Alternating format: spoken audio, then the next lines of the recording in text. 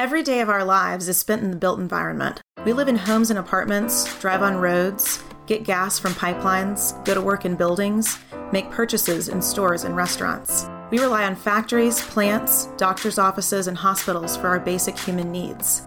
And while our world continues to shift and grow and change, the development and delivery of the built environment has fallen dramatically behind.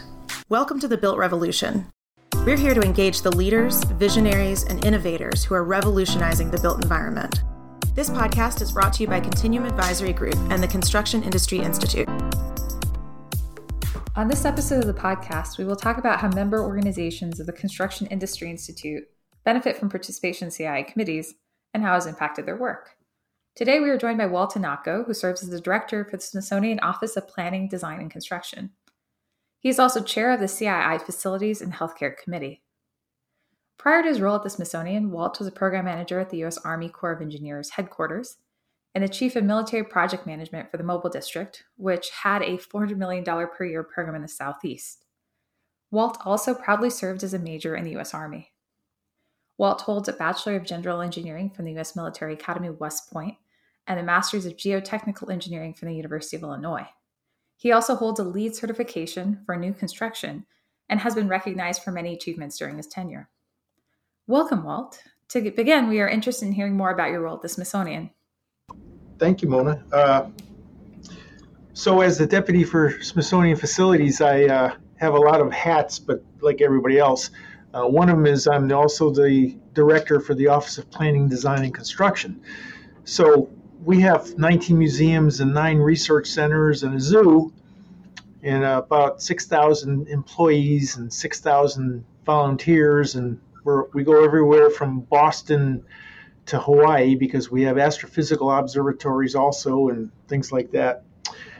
And so we have a lot of our time is spent programming and trying to think of how to support the 640 different facilities we support.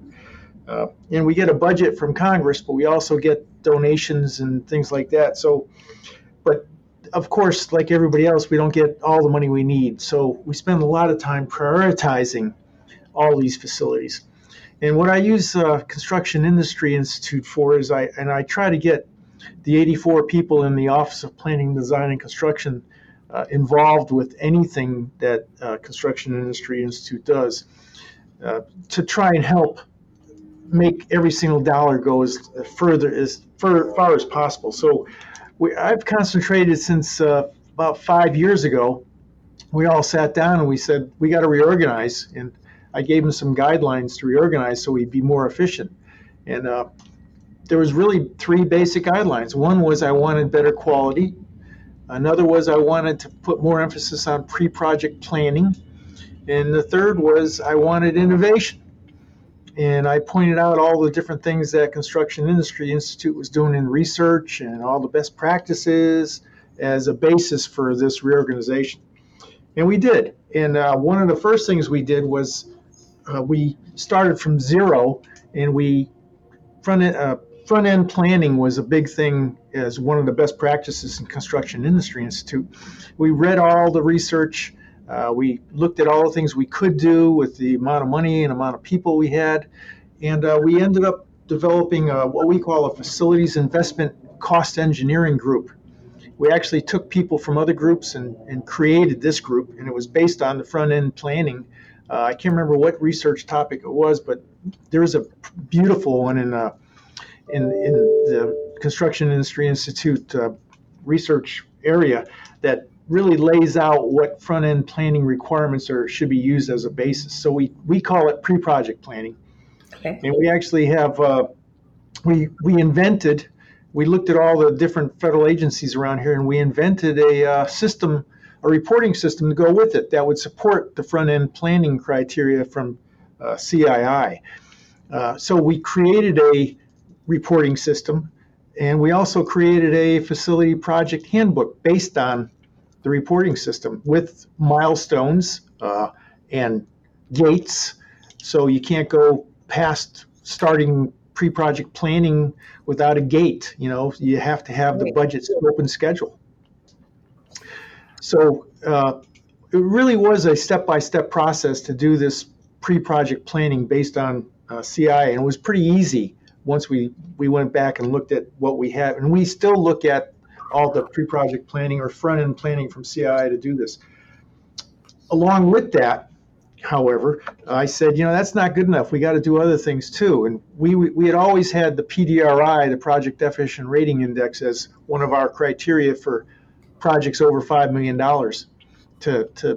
We started looking at risk, and that was how PDRI helped us. We said, hey, PDRI is a good measure of risk. So we started looking at other factors to build up the PDRI. And so we started doing risk analyses. And we looked again in CII at all the things that had anything to do with risk. And we settled on sensitivity analysis, which is a form of risk evaluation. So that's another one. Another one I required him to do was I wanted to see some benchmarking. I wanted to see some metrics. So we started looking at the CII benchmarking database. It's sort of evolved. We now have a couple people on the current benchmarking initiative that CII is going through. They're updating the software and the way of gathering metrics. And really, the reason why I'm so interested in putting people on that committee is because I want it set up so that when it's set up in CII, I can easily download any data from here into the CII database, which will make it a lot easier to pull it out of the CII database with everybody else's. And because right now, as you know, many times you try to put data in a system, well, it takes 5 or 6 hours to find the data and then put it in a format and then get it into the database. So I'm trying to stay ahead of the game here, and it's great to be able to have CII doing this because it gives me a basis for all my benchmarking. The other thing we did was I had one of my guys was on a research team. He came back and told me how that they did a lessons learned research. I can't remember what the RT number was for that, but he gave me the booklet. I read it. I said, you know what, Jim? We need a lessons learned committee. We need to do this right here. So we did that. He created that from scratch, and I can't tell you how much emotion and enthusiasm there is for lessons learned around here. We have, out of 84 people try to get on that committee because everybody has a lesson they want to get out. And it's really turned into a great thing. We have a lessons learned minute. You know how you have safety minutes? Yeah. But we have a lessons learned minute at most of our meetings. So it's really taken off. For example, one of the first lessons was why do we specify certain three different kinds of paint at the Natural History Building? Whenever we renovate the building, they always want to paint the walls, right? Right. Well, the first thing that happens is we award the project, and the first thing that happens is that we have a $50,000 change order because the people at Natural History want a certain manufacturer. They only accept one manufacturer of paint. And we said, why don't we just, lessons learned, let's spec that, let's get a sole source authority, and let's spec that paint. And we put that in the lessons learned. So now instead of an architect engineer firm, every time we do a design, at Natural History, we have them put in there, sole source that kind of paint. And it saved me $50,000 for every project. So the way I look at it, the lessons learned takes us some time and effort. If I can save $50,000 on every single project, and we have lots of projects, maybe over a year, that's $500,000, $1 million I've saved just by lessons learned. Wow. I think it's paid for itself. So it's just kind of neat to have the Construction Industry Institute best practices all laid out for you, all the research, all the knowledge base. We're going through we're on the Facility Healthcare Committee. The knowledge base reviews are really paying off because just by doing that with 3 or 4 people and other people on the committee, but 3 or 4 people from Smithsonian, they went to one of my deputies and said, we need a best practices committee. So we've created a best practices committee about 6 months ago. And what the first thing they did was they went through the best practices that CII has to see which one they wanted to concentrate on. So that's how I'm telling you, it's great to have some kind of focus around here, and it makes a difference to the morale and what direction we're going. Absolutely. Yeah, Walt, I would say that your organization sends one of the largest contingencies or numbers of people out to the annual conference every year. So it sounds like high engagement on the committees, and even at the CII DC Next Gen Connect meeting yesterday too. Even despite having a large internal meeting, unfortunately at the same time, we still had folks who worked with you attend. So it's fantastic.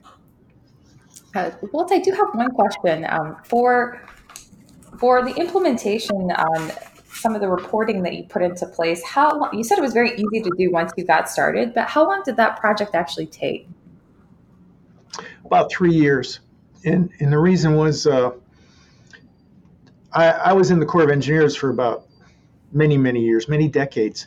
And we would spend, there's 41 districts in the Corps, and all of them are wonderful. We spent about $1 million a year trying to create, and that was times 41, trying to create a reporting system. And so I was very involved in that. And so when I came over here, I said, we don't have $41 million. So go out and look at the Corps of Engineers, go out and look at the Navy Facilities Command, go out and look at NASA, go out and look at all the other different agencies, and see if we can borrow their system or create something based on their system. And we did that. We took the best parts of everything.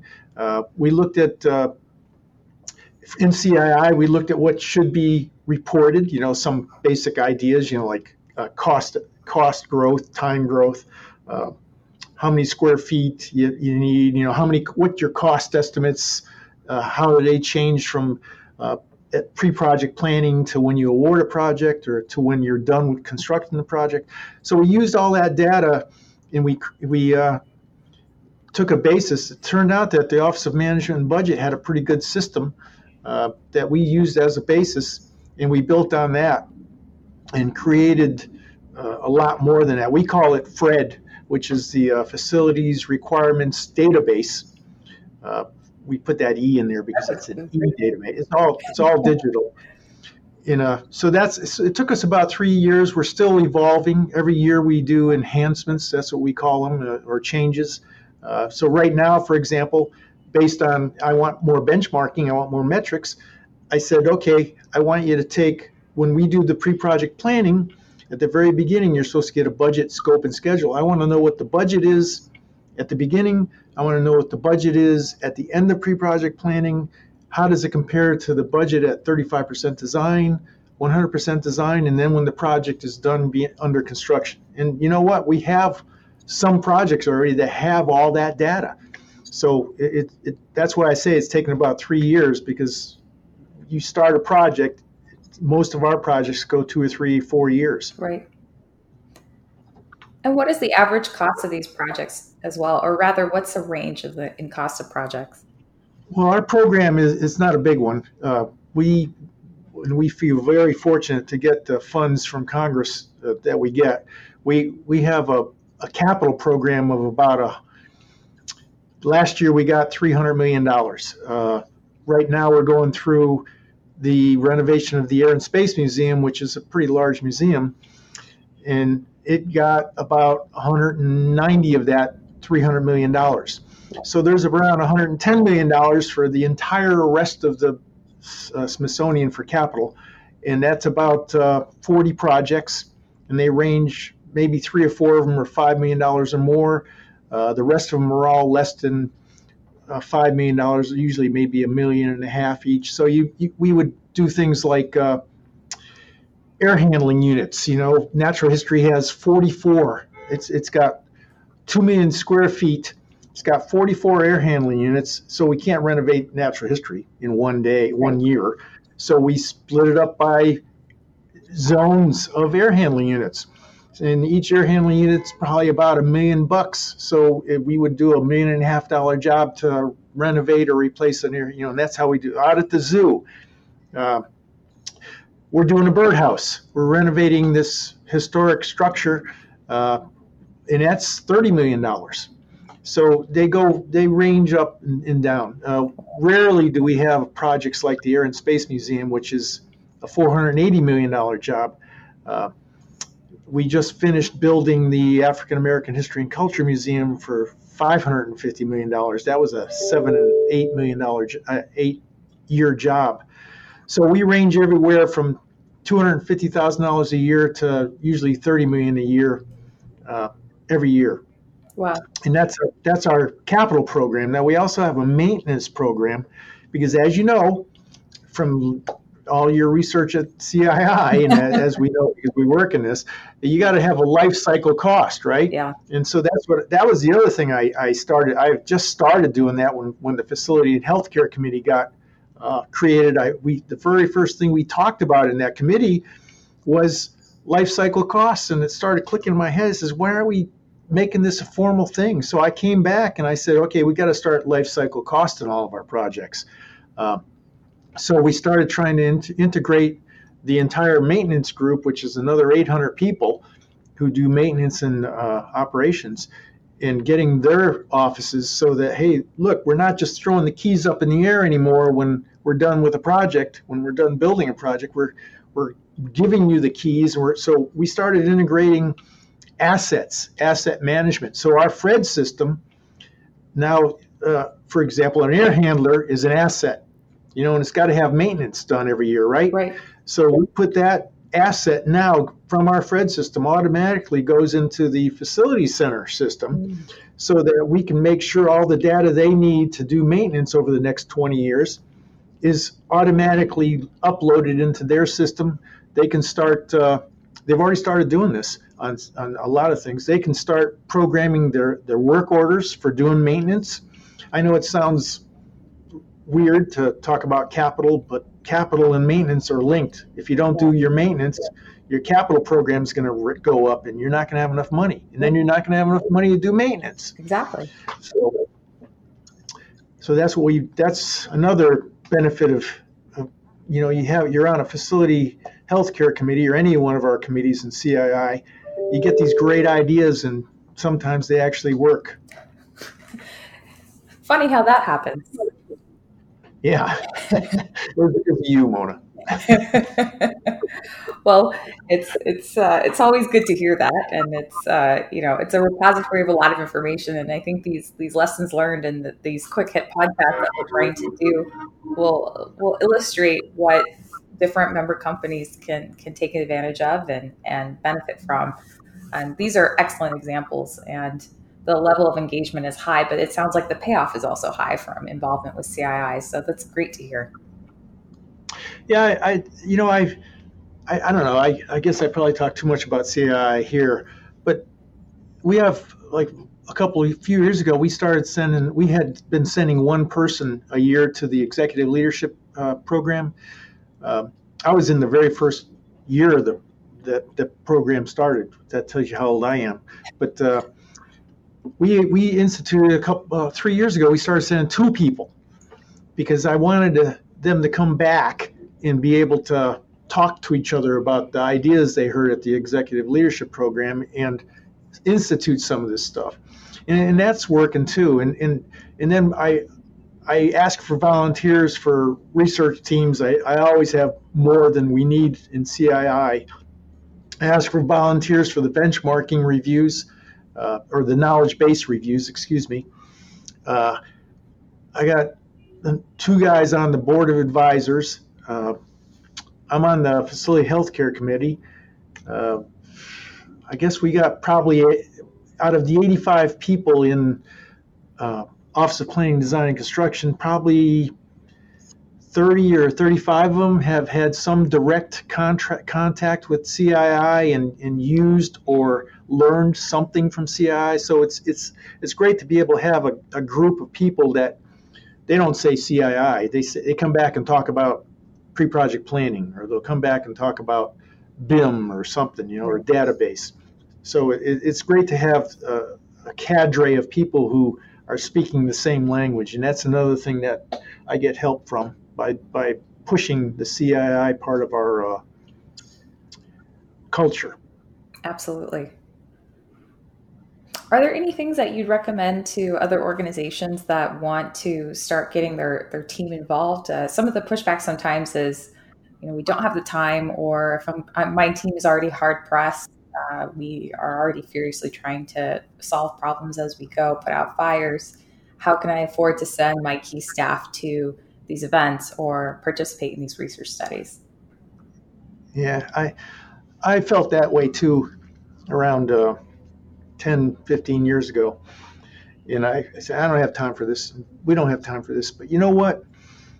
Just take the FRED system, or the pre-project planning system we developed. That is saving us time. We're not looking for 7 different cost estimates anymore. They're all right there in the system. We're not looking for what the scope is anymore. It's right there in the system. The lessons learned program. I don't have to ask or beg these people to participate in it.